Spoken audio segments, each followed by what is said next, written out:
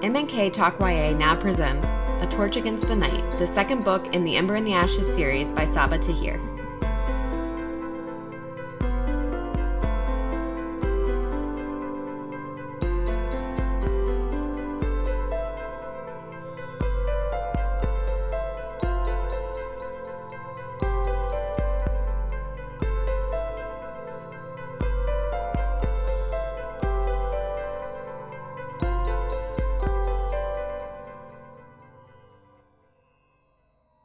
Welcome back to M&K Talk YA. I'm Marissa Snyder. And I'm Katie Bradford. And this is our young adult fiction podcast. And this week we started the second book in the Ember and the Ashes quadrilogy by Saba Tahir. We started and finished A Torch Against the Night. We're still, I think, adjusting, and these books are pretty long anyways, so it feels like we did so much since we talked last. Doing a whole book. I know. It's weird reading a whole book. But I also kind of like it because I don't like stopping and waiting. I know, I was going to say that's the hardest part, or was the hardest part, was making predictions and then having to wait to finish the book. Because I had to stop at the halfway point and then we had to record. I wouldn't be able to keep my story straight if I had read the whole thing and just tried to just discuss the first half. So yeah, the waiting game was no fun. But yeah, so what did you think of, just before we even dive into all the specifics, but what did you think of book 2 compared to book 1? Like it more, like it less? I think I liked it a little bit less. Mm-hmm. I think part of the issue is that with first books, you are learning about a new world. Everything's exciting. Yep. You're learning about these new characters. You're intrigued by everything. And then in the second book, you kind of already have that background and that information kind of tucked away. So there isn't the same excitement of discovery, I think, in this second book. Yep. And I felt like the main goal, I guess, of this book was to get Darren out of prison. Mm-hmm. And it felt like to get there, we had a lot of moments that seemed kind of repetitive. Like there was a lot of fighting. Almost getting caught, yeah.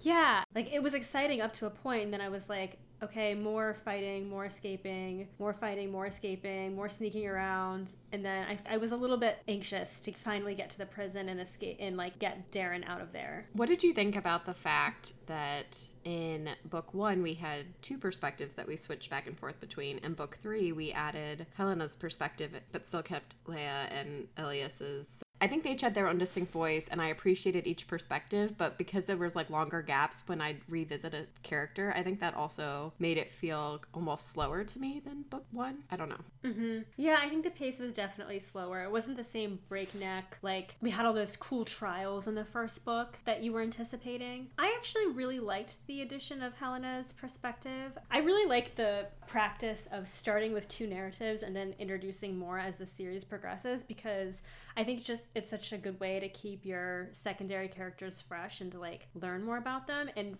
we know Helena is like my favorite character by far in this book. Like if we had to just stick with 2 perspectives, I would have rather had Helena and Elias and like lost Leia's perspective. So I loved hearing about her back at the home front and all the stuff she went through. Oh my gosh. Yeah, no, I agree. She was definitely a good addition. And I like when multiple perspectives are done well. And I did feel like each voice was unique. Like I felt good about each of the 3 voices, each of the 3 perspectives we were getting. I felt like they each added something different. Even though like you take a break from one particular storyline, it did help kind of connect the world for me to be kind of jumping from, what was happening in the Empire versus what was happening in the prison. I thought it was done well. Yeah, and I think that it was nice that we had a little break from the get Darren out of prison plot. Mm-hmm. Like, I really enjoy subplots in books. Like, I think sometimes the subplot is, like, sometimes more exciting than the main plot. And I felt that way with this book, too.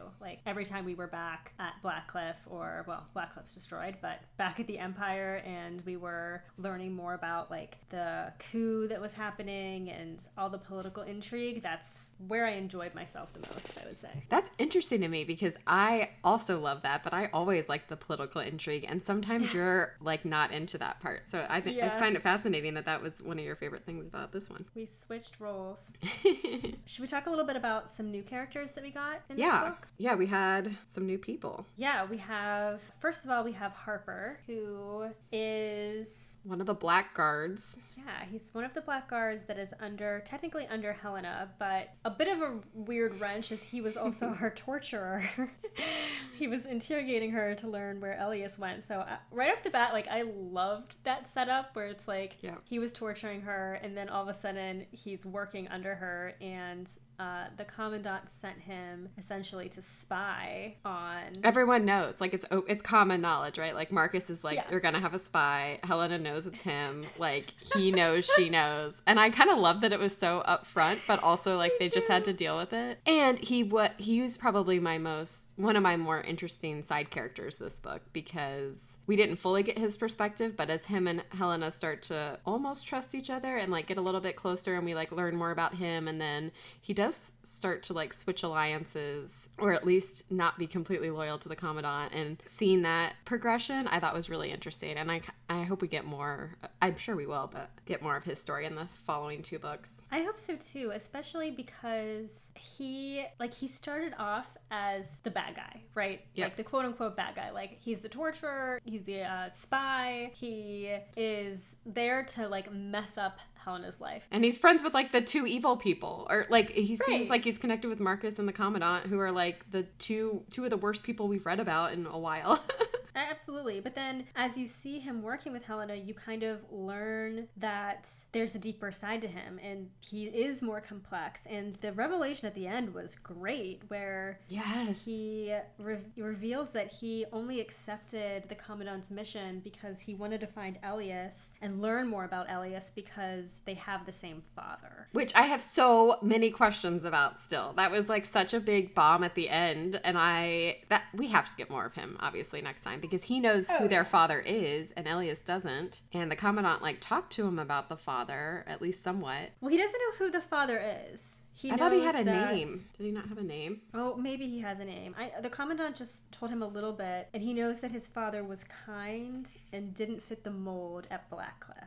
So you can kind of see who Elias at least takes after. And again, that's interesting because the Commandant has never told Elias anything about the father. And the little bit that we heard kind of right before he was supposed to be executed in the last book made it seem like his father was actually a really bad guy. Like, I was expecting some kind of like abuse power story. I don't know, like something really terrible from the father. But then the story we're hearing from Harper so far seems to be that the commandant told him that he was a good guy. Well, I actually thought that the way the Commandant worded that discussion with Elias was really interesting, because she said something like, your father turned out to be such a disappointment to me. Oh. And so that's where I was like, I wasn't quite sure if it was an abuse situation or if he just let her down in some very profound way. And I mean, now maybe it totally by being good. Yeah. By being, exactly. Like, how would you let down the Commandant? Oh, by being a decent person. Not torturing innocent children. Yeah. Or something. Oh, that is cool. So yeah, I know. I'm super excited to learn about that. And also, I have a prediction to make. Okay. I think that Helena and Harper are going to end up being a romantic pairing. I agree and hope we see that as well. It is a little bit weird that she is in love with Elias and she's going to end up with Elias's half-brother. Like, if she can't have Elias, like, his brother is the next best thing. Like, that's a little weird, but... I feel like it would be weirder if they were close.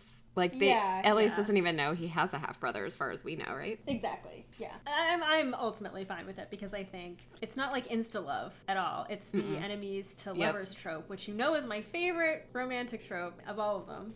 And even though we both kind of sense something's coming, it hasn't really started yet. And, like, I feel like she's properly moving on, mourning. It's not like she's just switching her affection because he's there. Oh my gosh, yeah. I mean, Helena has much bigger things to worry about than romance at this point, I feel. Man, these augurs and their predictions is like totally why I never trust prophecies and stuff, but what Elias heard in the first book and what Helena heard in this book from Cain, and how things end up being true, but like you think it means something different. Oh, it stresses me out so much, but I love it.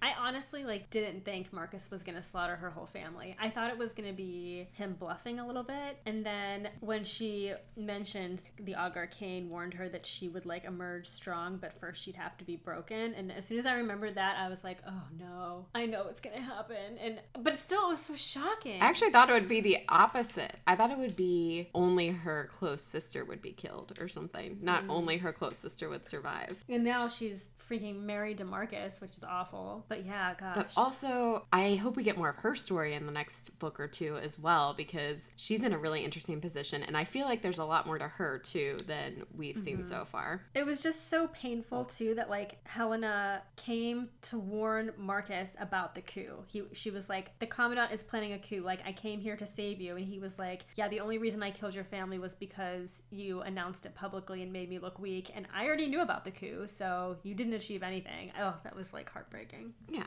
It's well, what if you didn't know about the coup? Should I have just kept it to myself or waited till you had a free moment? Come on, dude.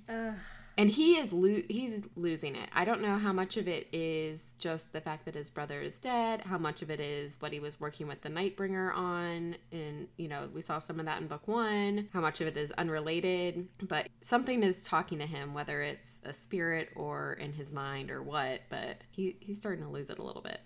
Yeah. Speaking of spirits, should we talk about the new character, Soulcatcher? Yeah. Ugh. Pretty early on in their escape, the Commandant stabs with poison her son, and so he's been seizing, and every time he's out of it, he's appearing in the waiting place, which is where souls who are dead need to find peace to cross over. And he's like, why am I here? Because I'm not dead yet, but it's because he's slowly dying from the poison. I love that whole idea. Mm-hmm. Yeah, that was a nice setup and like a nice way to like introduce the waiting place in a way that was believable. Mm-hmm. Like he's hovering between life and death this whole time. Yeah, but who is she? Or she's gendered. She right? is a Jinn. Yeah. Mm-hmm. And she's the traitor Jinn. Was it she? Yeah, exactly. She was the Jinn who betrayed her kind and I hope we get more details around that story because we heard the like legend from Cook and she started to reveal some more context around it so we could connect it. But I'm still curious what she, like the betrayal, there's got to be more to that story, right? About like what happened between her and the Nightbringer? Maybe not. Yeah, I mean, I would think so. I mean, I hope so. Yeah, so she is paying for her crimes by escorting souls back and forth between the living and the dead. She was a Jinn who betrayed her people. And how did she betray her people again? Something about the sword, the star? So, way back in the day, this is partially referencing the story Cook told. Way back in the day, the scholars wanted more and more knowledge, and they wanted it from the Jinn because the Jinn were like the smartest spirit world people or whatever. And then I think they got too greedy, and I don't know exactly what happened, but I think and I'm curious if she like fell in love with a human or if the Jinn were doing something bad and she actually helped the human, or like I sort of feel like her betrayal maybe wasn't purely evil, but who knows. Mm-hmm. But she did something that gave the scholars the ability to like trap or capture all the Jinn, and the only one who escaped was the Nightbringer. So he's been spending the last 1,000 years or however long this has been trying to get revenge specifically on the scholars, but kind of on humans as a whole. And her punishment for like betraying them, I guess, was to take on this role of soul catcher, and she's like chained to this forest and living this lonely life now. Right. And the scholars had the weapon that trapped the Jinn, but it exploded, and now the Nightbringer is trying to collect all the pieces of this weapon so he can release them. Yep. Mm-hmm. Right. Okay. And we find out Keenan is the Nightbringer. Which, another big shock. Oh boy. There were some clues throughout this book. I was starting to sense he wasn't who he said he was. Something evil was going on. I thought maybe he was working with the Nightbringer. I did not expect him to be the Nightbringer until very close to when that was revealed. And that was great because I felt the same way. Even in book 1, I was like, I don't really trust Keenan. And I didn't trust him because I knew the resistance itself wasn't super trustworthy. Mm-hmm. And then I feel the same way. I thought he was working with the Nightbringer. And when he was like, no, actually, we're one and the same. That was, yeah. I mean, that was a great way to like take it one step further and surprise everyone. And I loved how that was all connected, like as we see parts of like where the warden is torturing her brother, and we all have been assuming this whole time it's because he knows how to make the steel that will like allow the scholars to fight back. Mm-hmm. And he hasn't been asked a single question about that. All the questions have been about his sister because the Nightbringer like controls or is master of the warden, or like I just loved how everything kind of slowly revealed itself. and I thought that was really well done. Agreed. And he wanted Leia because she has the amulet, right? Which is the piece of the sword. Yeah. And then we find out he was the one who betrayed her parents. Because even in his role as Keenan, he was trying to get close to the mom so that she would give him the armlet. But when she gave it to her daughter instead, he, like, got mad, turned them in, and then, like, made up a new plan. The thing that I think is super extra interesting is that in order to access the amulet, in order to be able to accept it, the Nightbringer had to love Leia, and Leia had to love him in return. And I thought that just made it so much messier in a great way. Yeah. Because, like, he couldn't just steal it. You know, that would have been easy. But the amulet can only pass between two people who, like, genuinely care about each other. And that has got to come back around, right? Like, we've got to see the Nightbringer and, like, some emotion for her still exists or something, right? I would think so. And that's why I loved it, because it's not like Keenan just play acted that he loved her or pretended. Yeah. Like, he legit did. It wasn't all an act. Yeah. And I'm glad she recognizes that she did too, because I mean, obviously she's super pissed and like mad at herself and mad at him and like whatever, but she does still recognize that there was true love there also. Yeah, I agree. But returning quickly back to Soulcatcher, because this was another huge revelation. So we learned that she has been kind of luring Elias to the waiting place because she wanted Elias to take her place. But she kind of gets cold feet at the end because she likes him. Yeah, and she just kind of realizes like what a good person he is, and I think she couldn't bring herself to put that burden on him. And I thought this was so clever and so well done. She tells Elias that all of the souls that Elias killed moved on, and it was because he mourned them and because he was so, overcome with guilt about killing them. And I just love that idea of like, even though he murdered his friends and is not forgiving himself for that, like the souls themselves moved on because they realized that he repented for that and was mourning them. And I just thought that was such a beautiful idea. And honestly, I think it's kind of a cool opportunity for him, not just because he got to like stay alive to finish his mission, but he's, to your point, like killed and felt guilty and mourned all these people for so long. Not that it'll make up for anything he's done in the past, but I do feel like he at least partially thinks this is a way to kind of build up some good deeds to help people move on, to have this role, to take on this responsibility. And who knows if it'll be 1,000 years or what's going to happen in the next couple books. But it was a really cool way to keep him around with the poison, how that all played out. It was a really... I think all the pieces connected in a really beautiful way, to be honest. I agree. And I liked that almost all of the characters are neither good or bad. Like, they're human. Soulcatcher at the end, she didn't want Elias to take on her role, but he did because he died, which I like didn't expect that. I was like, oh no, he's actually dead now. And it was the only way he could return, to finish the mission and to get Darren out. So he like made that choice to be like, no, I'm going to take on your role because I have to get back. Like, I can't be dead. I just can't. There was a moment when I thought Helena was going to like sing cure him. And if that had happened, I think I would have been disappointed. I think this is so much better that he actually died, but he's still around. I'm like really pleased with how that worked. I agree. Also, I love that Cook is back and like a badass, and I cannot wait to get more of her backstory. She's like the person I'm most curious about still. Oh, okay. Yeah, I'm interested in her too. She seems like a pretty cool ally, and I think it's kind of funny how she keeps flitting in and out and just like dropping these huge information bombs, like.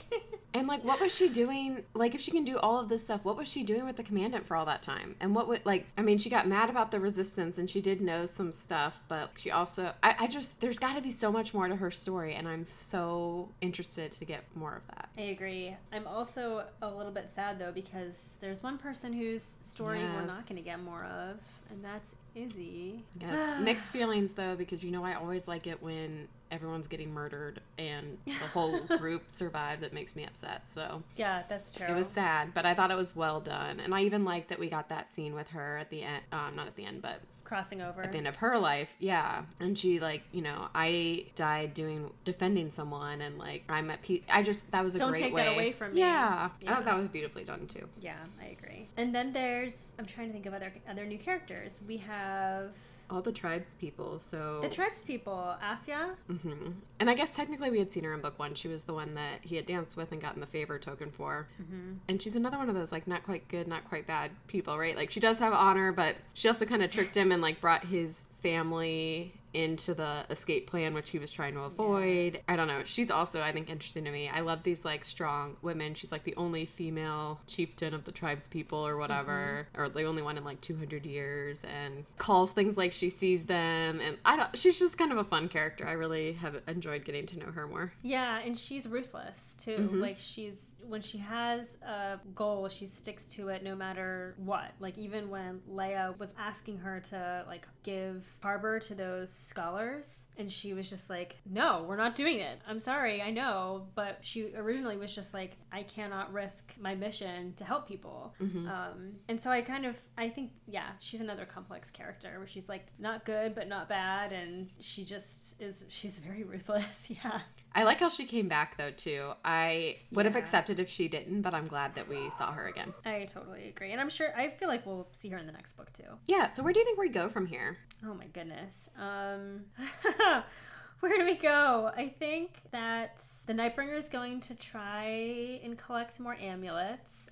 I don't know where they are, though. Like, part of me, like, is really curious to know, like, why some people have special powers and if they're linked to the amulet, because Leia all of a sudden is invisible, which I don't know where that came from. It's from when they were escaping and that, like, Efrit or whatever it was called touched her. You know how they said, like, when you interact with the spirit world, something that's, like, latent can be called forth? I think that's when it happened. You're right. I forgot about that. So I think she and her brother, since her brother did finally wake up at the end, we did get Darren out, which is what we've been trying to do for 2 books, I guess. This one was focused just on the mechanics of getting him out, but we did. So I do feel like now that he's awake, the 2 of them at least, because Elias can't leave the forest, right? Well, I think he can, but he can't stray far from it. And he also can't love Leia, which I don't know. I'm not, like, super into their love story just because it's like, oh, now the spirits don't like it when we're together, and I don't know. I didn't like in this book how Elias learned that being close to Leia would, like, hurt her or whatever. Mm-hmm. Like, Soulcatcher tells him that. She's like, stay away from Leia. And so he, like, purposely distances himself from Leia. And that trope of, like, I care for you so deeply that I can't be with you, I just don't like, personally. Maybe it's because I just watched Bridgerton and that's, like, the entire show. But I find that very irritating. I agree. It's not my favorite. What I did like about this book, though, is I feel like he wasn't keeping it a secret. He, like, they were both aware, not in agreement, but they were both aware of what and why he was doing it, not just, like, assuming. Because I feel like sometimes it's like, oh, I'm not going to tell, I'm just going to push you away because that's what I think I should do. Which doesn't make it that much better, but made it a little bit better in my mind. And it felt really true to his character because of all of the times he's hurt people who have gotten close to him, or, like, the people who have suffered because they've been close to him. So it felt like a normal character development step for him instead of just, like, a random thing, because we saw him, like, struggling throughout the whole first book and whatnot with people who suffered because he cared for them. And it felt more like a look at this world that they grew up in, especially at Blackcliff, and, like, the impact of that in some ways to me than, like, a true character choice. But I agree, it's not my favorite thing at all. I almost laughed because in the beginning there was a part where Elias is, like, unconscious and he was trying to, like, describe what it was he liked about Leia, and he was like, it's not just because you're pretty, like, there's lots of pretty girls, I like you because you're like me. And I almost laughed because that was, like, your comment from the last book. You were like, I don't understand why he likes her, like, does he just like her because she's pretty? And I felt like Elias was, like, reaching out to you and, like, trying to explain. There's more to it, Katie. Yeah. But I also don't really still understand that because, like, what does it mean to be like him? You're not a ruthless killer who just does what you're told? Like, I feel like that's kind of most people. And also, like, she was a slave and he was a soldier, so, you know, she didn't have any reason to be, like, a ruthless, cold-hearted murderer like he did. I don't know. I didn't really buy his explanation.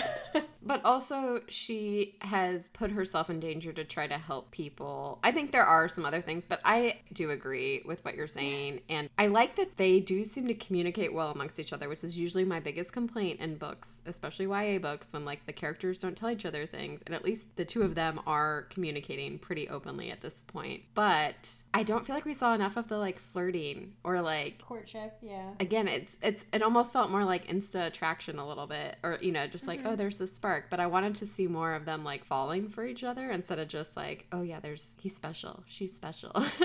No, I agree. But yeah, so I think her and her brother go with the scholars to the other side of the forest. So which land is that? I don't even know. I need to look at the map again. Because didn't all the scholars leave to one of the other non-Empire lands? Marin or something like that? I think so, because they were all being exterminated by the Commandant. Oh my goodness, that was terrible.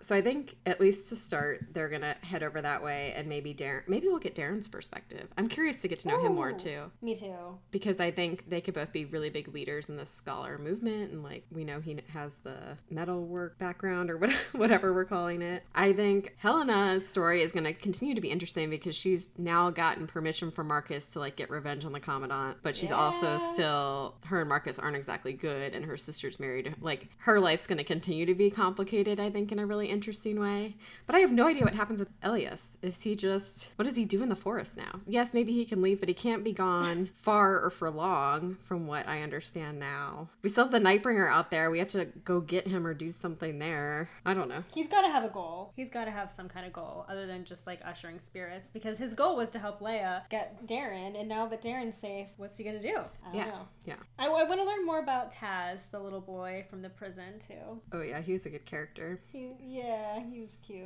And I love how he loved Elias, and just like, it was like such a good opportunity for him to like be caring, and if anything, their relationship to me made your heart feel good than like the romantic relationship between him and Leia. I agree. I totally agree. I am kind of sad though, the warden was a fun bad guy. I know, I was kind of disappointed when he died. I mean, like, he was despicable, but he kind of had that like evil scientist hint to him, which I love. But I mean, he was disgusting. Like, he was experimenting on people, and like, why? What were his experiments? He was so terrible. But I also loved how he like bartered in secrets. And I just felt like there could have been even more. He felt purely evil in the sense that there was nothing necessarily redeeming about him. But I sort of feel like the Commandant is evil just to be evil. I feel like, kind of like your point, the mad scientist stuff. He's like evil because he's curious and has no empathy or something. But like, what were his experiments? Like, what was he? I don't know. I don't know either. And I don't know if we will ever know unless Taz reveals something. Maybe he will. Or if the Nightbringer, he was working for the Nightbringer, so maybe some more of that stuff will come out. And I'm curious how Harper and Elias's dad, if we meet him, no, he's dead, right? How he ties it. I don't know. I have no idea. Okay, I guess I don't know. But yeah, if we meet his dad, or if we at least get more stories about his dad, I feel like that has to play into this somehow. How do we stop the Nightbringer if he's not after one of our three main characters? Someone else have some gold? I'm excited for the showdown between Helena and the Commandant. That's gonna be amazing. Did you have a favorite scene? Ooh, that's a good question. I don't know. I just thought of mine. What's yours? I really liked when Helena's father invites the head, Jen Rufus, over to his house, and she acts like this flighty little girl, and her father is like pandering to her, and he's like, yes, there, darling, like, oh, stupid woman. And then she like freaking ambushes him and rounds up all the traitors, and then Marcus like throws Rufus off a cliff. I thought it was like a good scene of where she took advantage of people always underestimating her, which she always says. She's like, why does everyone always underestimate me? And so I just kind of, I don't know, I like to see that she used that and got some serious revenge. I also loved how she was like so uncomfortable wearing a dress because she hadn't worn one since she was 4 years old or something. Yeah. That was a good scene. I think probably my favorite, or one of my favorites at least, was when we were in the Nur, or whatever, the tribesmen gathering, and the foster mom got up to tell the story and the rioting starting, but just because all of our main characters were like kind of in the same place, like I think it could be cool as a visual, and I love the idea of a mother's love and the power of story, and like the narrative that she told Mamie, right? Yeah, and that like intentional revolt that was I don't know, I just feel like there was something really cool there. That was a good scene. There's just a lot of things I wouldn't necessarily want to see. A lot of torture, a lot of close calls. You know what this book reminds me of? What? A lot. And I was trying to pinpoint it on the first book. It reminds me so much of the Red Rising series by Pierce Brown. Just with all the... I think it's because there's a lot of, like, ancient Rome references, which, like, a lot of his characters' names were Roman. And just the emphasis on, you know,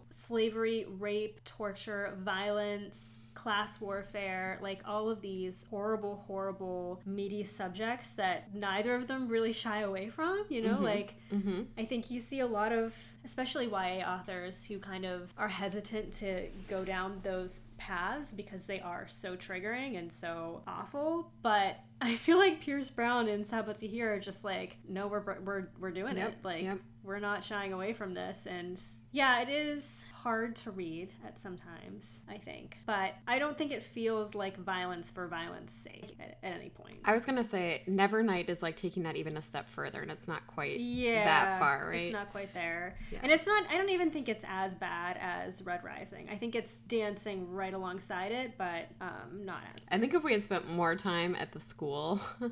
Even though I know, like, the real... But, like, the school, I think, also did just really feel like the beginning of Red Rising a little bit. Yeah, totally. I like that analogy. Did you do any research this week? Okay, so I was really intrigued by... This is, like, very tangential research. But the scene where Elias is talking with Taz about how they both have nightmares. And then Elias is sort of reflecting on how he also knows his mom has nightmares. And just how... like this kind of innocent boy who's like seen all this horror, this like terrible woman who's seen all this horror, and him who's seen all this horror, their common experience is the nightmare. And so I was looking up what are common nightmares, and we may have even talked about this before, but I'm like fascinated by dreams and what they mean, and I have some recurring dreams too. Wait, tell me your recurring dreams. Tell me your recurring nightmares. I don't even know if mine are nightmares. I have this one, I may have told you about this before, where like I'm hiding either from Spider-Man or with Spider-Man, depending on the situation, in a junkyard. And we're hiding in cars. And this is like pre-James. I've been having this dream for years and years. So it's not like a car thing. It's always like a junkyard full of cars. And I'm like climbing through back seats and like hiding in trunks. And like either Spider-Man's out to get me or Spider-Man's helping me. And sometimes I can't remember which. So it's just stressful. I also, this might be like a pregnancy thing, but I've been having reoccurring dreams where I can't find a bathroom recently. Or like the bathroom's really public and like no one else seems to care. And I'm like, wait, where's the stall door or something? I don't know about that. Teeth falling out, it happens to me a lot. What about you? Oh yeah, I have dreams a lot where my teeth are falling out and it's horrifying, but also that like my mouth doesn't close fully because I either have no teeth or sometimes I have too many teeth and I can't like close my mouth because of them. Ooh. But I don't have a super often reoccurring dream, but my sister does. My sister has so many reoccurring nightmares and some of them are so funny. Like, okay, she has one where she thinks that someone has broken into her house and she goes downstairs to find out who the intruder is, and it's Jack White from the White Stripes, and he's going through her makeup box and has like painted all of his face with all of her makeup. Oh my goodness, that's hilarious. And then she has another one that is about her dog. So she has a little chihuahua, and she has a dream that Moose, her dog, comes up to her, but instead of Moose, it's like this disgusting, scaly insect reptile-like creature, and she freaks out and like runs away from him, and then her dog comes back and it looks like him again. Like it looks like it's a little chihuahua. And so she picks him up and she starts cuddling him, but then she looks down and realizes that it's the ugly creature just wearing a chihuahua suit. Oh my goodness. And he has like Moose's skin on him, and she can see like the scales and like the creepy crawlies like peeking out from underneath his skin. Isn't that like the worst thing you've ever heard? That is terrifying. And I kind of love how her mind like is like, oh no, don't worry, you can pick me up, I'm your dog. And then I know. Oh, anyway, tell me more about nightmares. So the most frequent nightmare, probably isn't shocking, is falling, and closely followed by being chased. I've never had a falling dream. I have a lot of dreams. I don't know know, where I I've never. am going, I can climb up into the air, kind of like stairs, but there's no stairs there. And then I like had this moment where I'm like, wait, I shouldn't be able to do this. But I don't actually fall in my dream. But I like feel like, I don't know, something happening. I don't know. Feeling lost, feeling trapped, being attacked, missing an important event are all pretty popular. Teeth falling out is only 34.3%, which I had heard somewhere that was way more common. Yeah, I would have thought. And I always thought that was so weird because I thought it was such a random dream until I found out that it's pretty common, and that made me feel a little bit better. But dreams about your teeth falling out supposedly mean that you're like really anxious about either how you're being perceived or your appearance, or just like things being out of your control. So I read that it's about times of transition. Like if you're going through a period of transition that's really unsettling, you have dreams like that. Yeah, like when things are out of your control or you're feeling powerless.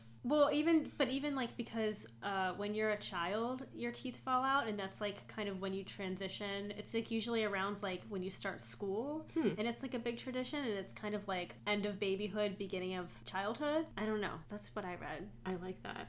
Let's see. Unable to find a toilet was on the list, and I guess having trouble finding a toilet means you may be finding it difficult to express your needs in a certain situation. I think it might just mean that I have to get up and pee more often in the middle of the night, but maybe not. Probably. You may feel that you're lacking time for personal issues and need more privacy, self-care, or self-expression. That was kind of interesting. Is there one about realizing that you didn't pass a subject in high school and like your degree is invalid or your college degree is invalid? Because I get that one a lot. What class do you always miss? Oh, it's always like biology or a math class. Mine's always, I have the one where like I forgot to drop a class, but I haven't been going and the test is today. Yes. Yeah, and I also have the one where I didn't do my summer math packet, and it's my high school math teacher asking for it the first day of school, and I didn't do it. Oh. And I'm friends with her, like, to this day, so it's just funny. I'm like, I have a nightmare about you at least once a year. So it was on the list, but it didn't, not high enough for me to get a lot of reason why we have that dream. Unprepared for an exam. Exam dreams can be so real that we actually wake up convinced we just failed an important test. Yep. At least 1 in every 5 people will experience an exam dream in their lives. Exam dreams are a reflection of your lack of confidence and inability to advance to the next stage in your life. That explains a lot. I get that dream a lot. Out of control vehicles, I have that dream a lot too, where I can't break the car. Me too. I hate that. That's the worst. Naked in public doesn't happen to me a lot, but sometimes I realize I'm in my pajamas or sometimes I'm dressed inappropriately, but I'm very rarely that I can think of naked in my dreams. I've never had that dream, no. Being late. I do feel like there's times where you can't, like, you feel like you're walking really fast, but you're like not really making any progress or something. Do you ever get that feeling? I have that dream a lot. Or like I can't move my legs, or my legs aren't working properly, or I'm trying to move, but I can't. I thought this was interesting. Roughly 55% of people actually have a nightmare that includes death. And I had heard once, like a long time ago, so I don't know if this is true or not, but you can't actually dream about dying because you can only dream about things that you've somewhat experienced or something like that. Oh. And so I used to always be afraid if I dreamt that I died that I would actually die, but I don't think that's actually how it works. That's like an urban legend, I think. Yeah. And then I saw, what do like nightmares between men and women, like how do they differ? So a loved one passing is more common in women, but attacking someone is more common in men, as is being attacked, which I thought was kind of interesting. Oh, that is interesting. Being chased is more common in women. Being paralyzed is more common in women. Bugs crawling on you is more common in women. Ew, I've never... Technology malfunction is more common in men. I like how that's a nightmare. My cell phone won't work. Just kidding. Going bald is more common in women, but it's a pretty close half and half. Yeah, that's just real life for a lot of men. Yeah. Let's see. Percentage of fears that regularly show up in nightmares. So 52.5% of fears are about your general well-being or a life threat. 16.6% are work or career related. 12.5% are family related. 12.5% are relationship related. 3.4% are otherwise social life related, and 2.5% for health. Which is also funny. I've had like a lot of health problems. I forget how much I've talked about it on this podcast, but like was in and out of the hospital for a while, as was my husband, and we were just dealing with like a lot of unknowns and tests and pain and like things that when I was awake would really stress me out. But I very rarely had any health related dreams or nightmares, which is kind of interesting. Yeah, I can't say that. Well, yeah, I can't say that I've had any regarding myself. That's interesting, though. Being late for work is more common for people who work in the following industries: agriculture, construction, education, government and public admin, information services, manufacturing, pretty much like all of them, technology, retail. Missing a deadline is more common if you're in the broadcasting and journalism profession, publishing, scientific. That makes sense. Or transportation. Coming into work unprepared, legal or mining. Mining. Oh, that's interesting. Getting fired, the only one listed is telecommunications. Oh, that makes me sad. And just some high-level ideas that are just good advice in general. To avoid having nightmares and get healthier sleep is to limit your use of technology before bed, eat a healthy diet, and incorporate exercise into your daily routine. So nothing shocking there. What about you? Any fun research this week? Well, I started researching prison breaks. Ooh. Because of Darren. But then I realized that we had already done that research for a previous episode. Do you remember the nectarine yes, prison break? That one was awesome. They, like, painted nectarines to like look bombs like or something, right? Yeah. So I was like, okay, well, I can't do that one. But then I started thinking about how Leia and Elias kept like trying to disguise themselves, and like at one point Elias like gets a uniform and like, you know, disguises himself as a prison guard. So I started just researching con artists, and then I decided to just go with the story of Frank William Abagnale Jr. from Catch Me If You Can. Love it. Have you read the book, or is it a book? I know it's a movie. I feel like it has to be a book because it was a good movie. So aren't they all based on books? But I have not read the book, so I don't know if it actually is. But I did see the movie, but it's been a long time. Okay, so I just think this story is hysterical.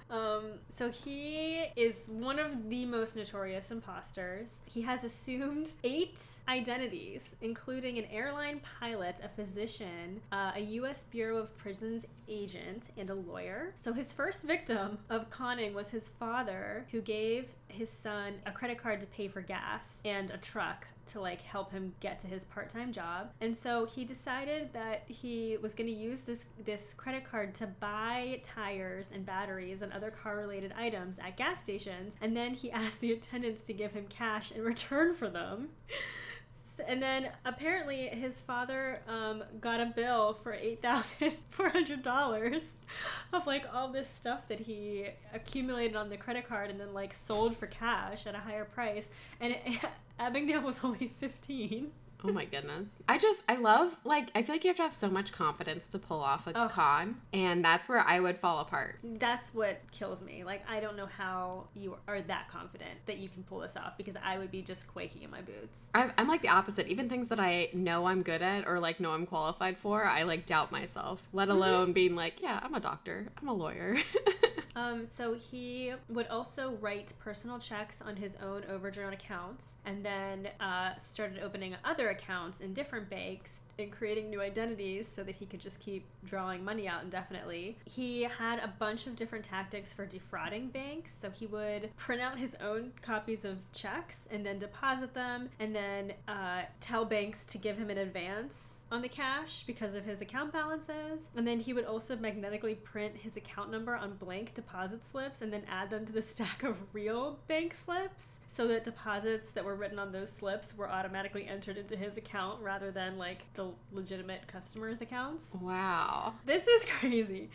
So he also noted at one point that at airline and car rental services, people would drop off daily collections of money in a bag and then deposit them in a drop box at the airport. Okay. And so he one day just put a sign on the drop box and said, "Out of service, place deposits with security guard on duty." And then he dressed up like a security guard and collected the money. Goodness. I love that though.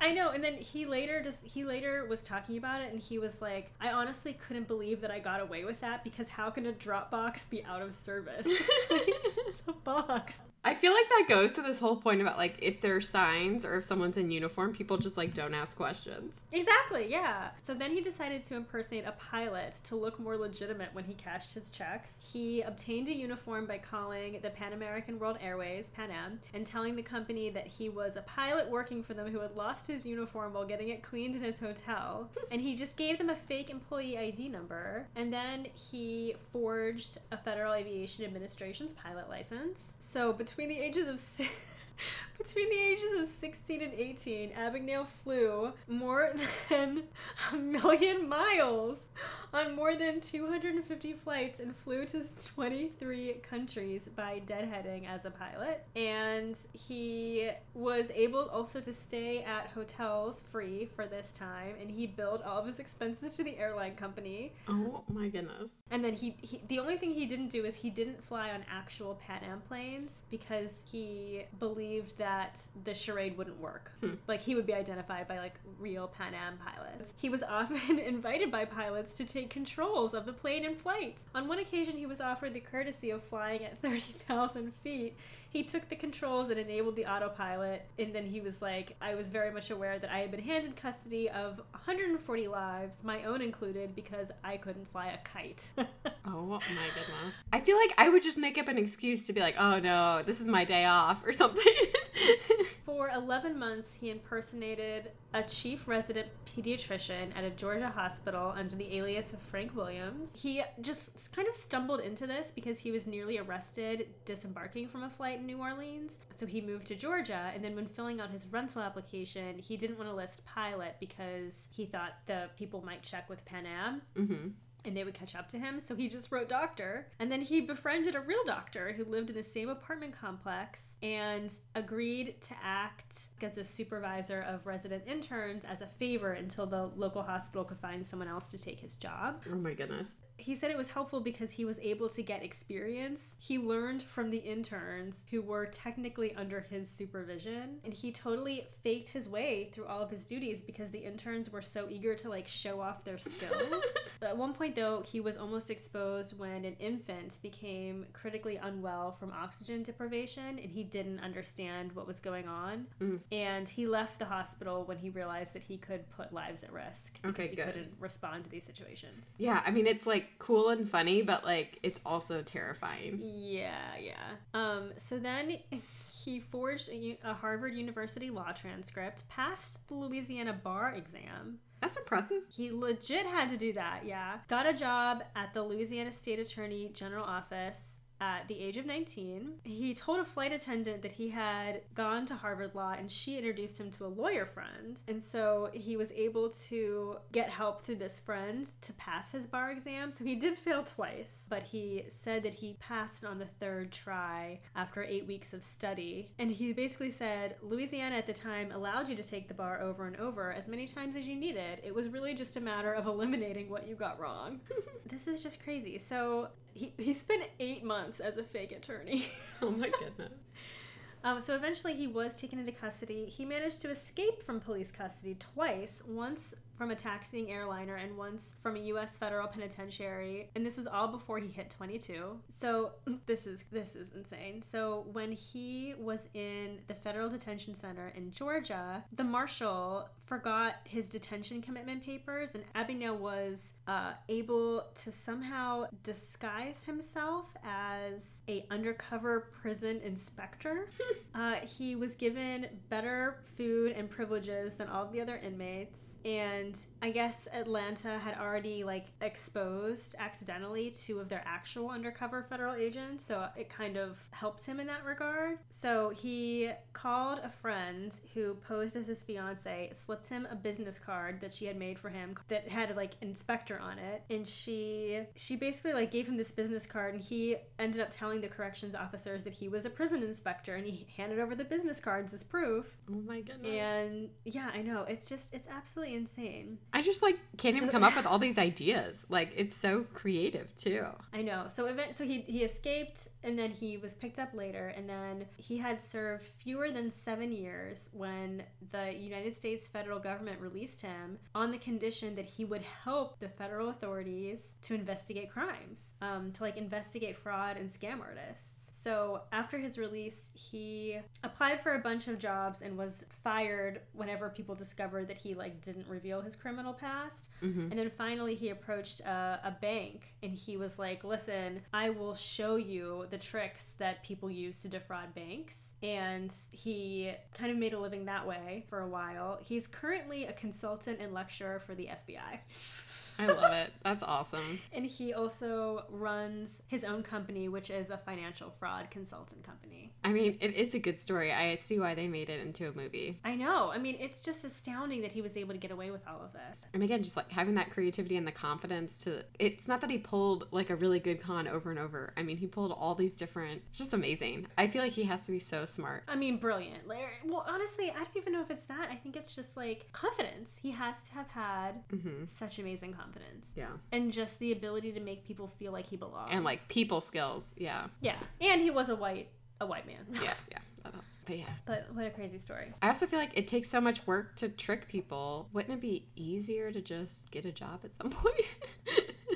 But way less thrilling. I feel like as soon as you've messed up once, though, like you just gotta keep going, or you're gonna, they're gonna catch up to you. Go big or go home.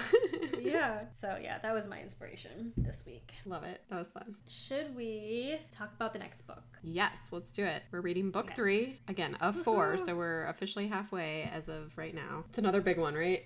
I'm sure it is. I actually don't have this as a hard copy, so I haven't even looked at it. But the third book in this series is called A Reaper at the Gates.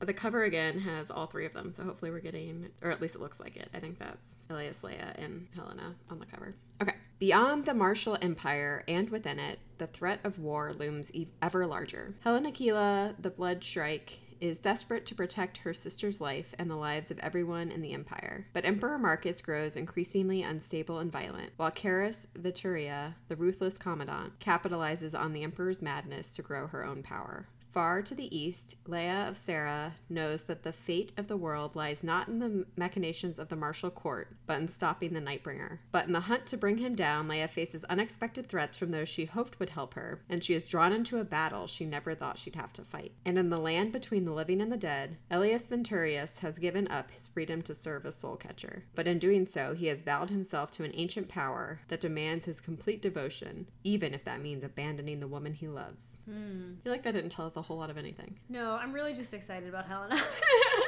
I love that girl. I would read a whole series just about her. Every time they call the Commandant by her name, I forget who it is for who? a second. Yeah. Oh my god, I'm the same way. The first time I read it, I was like, who is this new character? Yeah, why, who is she? I hope we find her dad again. I think weren't they going to go look for the grandpa at the end of this book? They're looking for him. Yep. Quinn, yep. I'm curious about him too. And I want to get more of, yeah, I agree. This will be good. I'm ready to start reading. Okay, whose turn is it to tell a joke? I don't remember anything ever anymore. I think it's mine. Okay. Because you told me a bunch of New Year's jokes, I think. Okay, tell me a joke. Okay. Why was the baby jalapeno shivering? Why? He was a little chilly. Oh boy. Yep. That will also work for the baby habanero, the baby... Oh yeah, the baby shishito. I'm gonna have a lot of fun with this one because I eat a lot of hot peppers. That's great. Well, if anyone wants to get in touch with us, you can email us at mnktalkya@gmail.com. We're also on Facebook or Instagram at mnktalkya. Tell us about your most common nightmares and or recurring dreams. And if you've ever done anything on the scale of Frank Abagnale, I hope you haven't. I pretend I know how to do podcasts after 5 years of doing one. I still have imposter syndrome. All right. All right. Bye, bookworms. Go get a library card.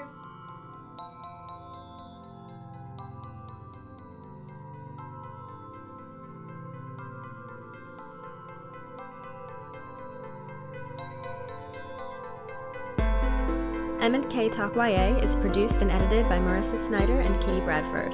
Original music composition by Timothy Milkey. Logo design by Marissa Snyder. For updates and extras, visit mnktalkya.com or follow us on Instagram and Facebook. And if you haven't already, please rate, review, and subscribe on iTunes. We would like to thank James Tobias, Chad Snyder, Meredith Kelfie, and Michael Howard for all of their support. Thanks for listening, and see you next time.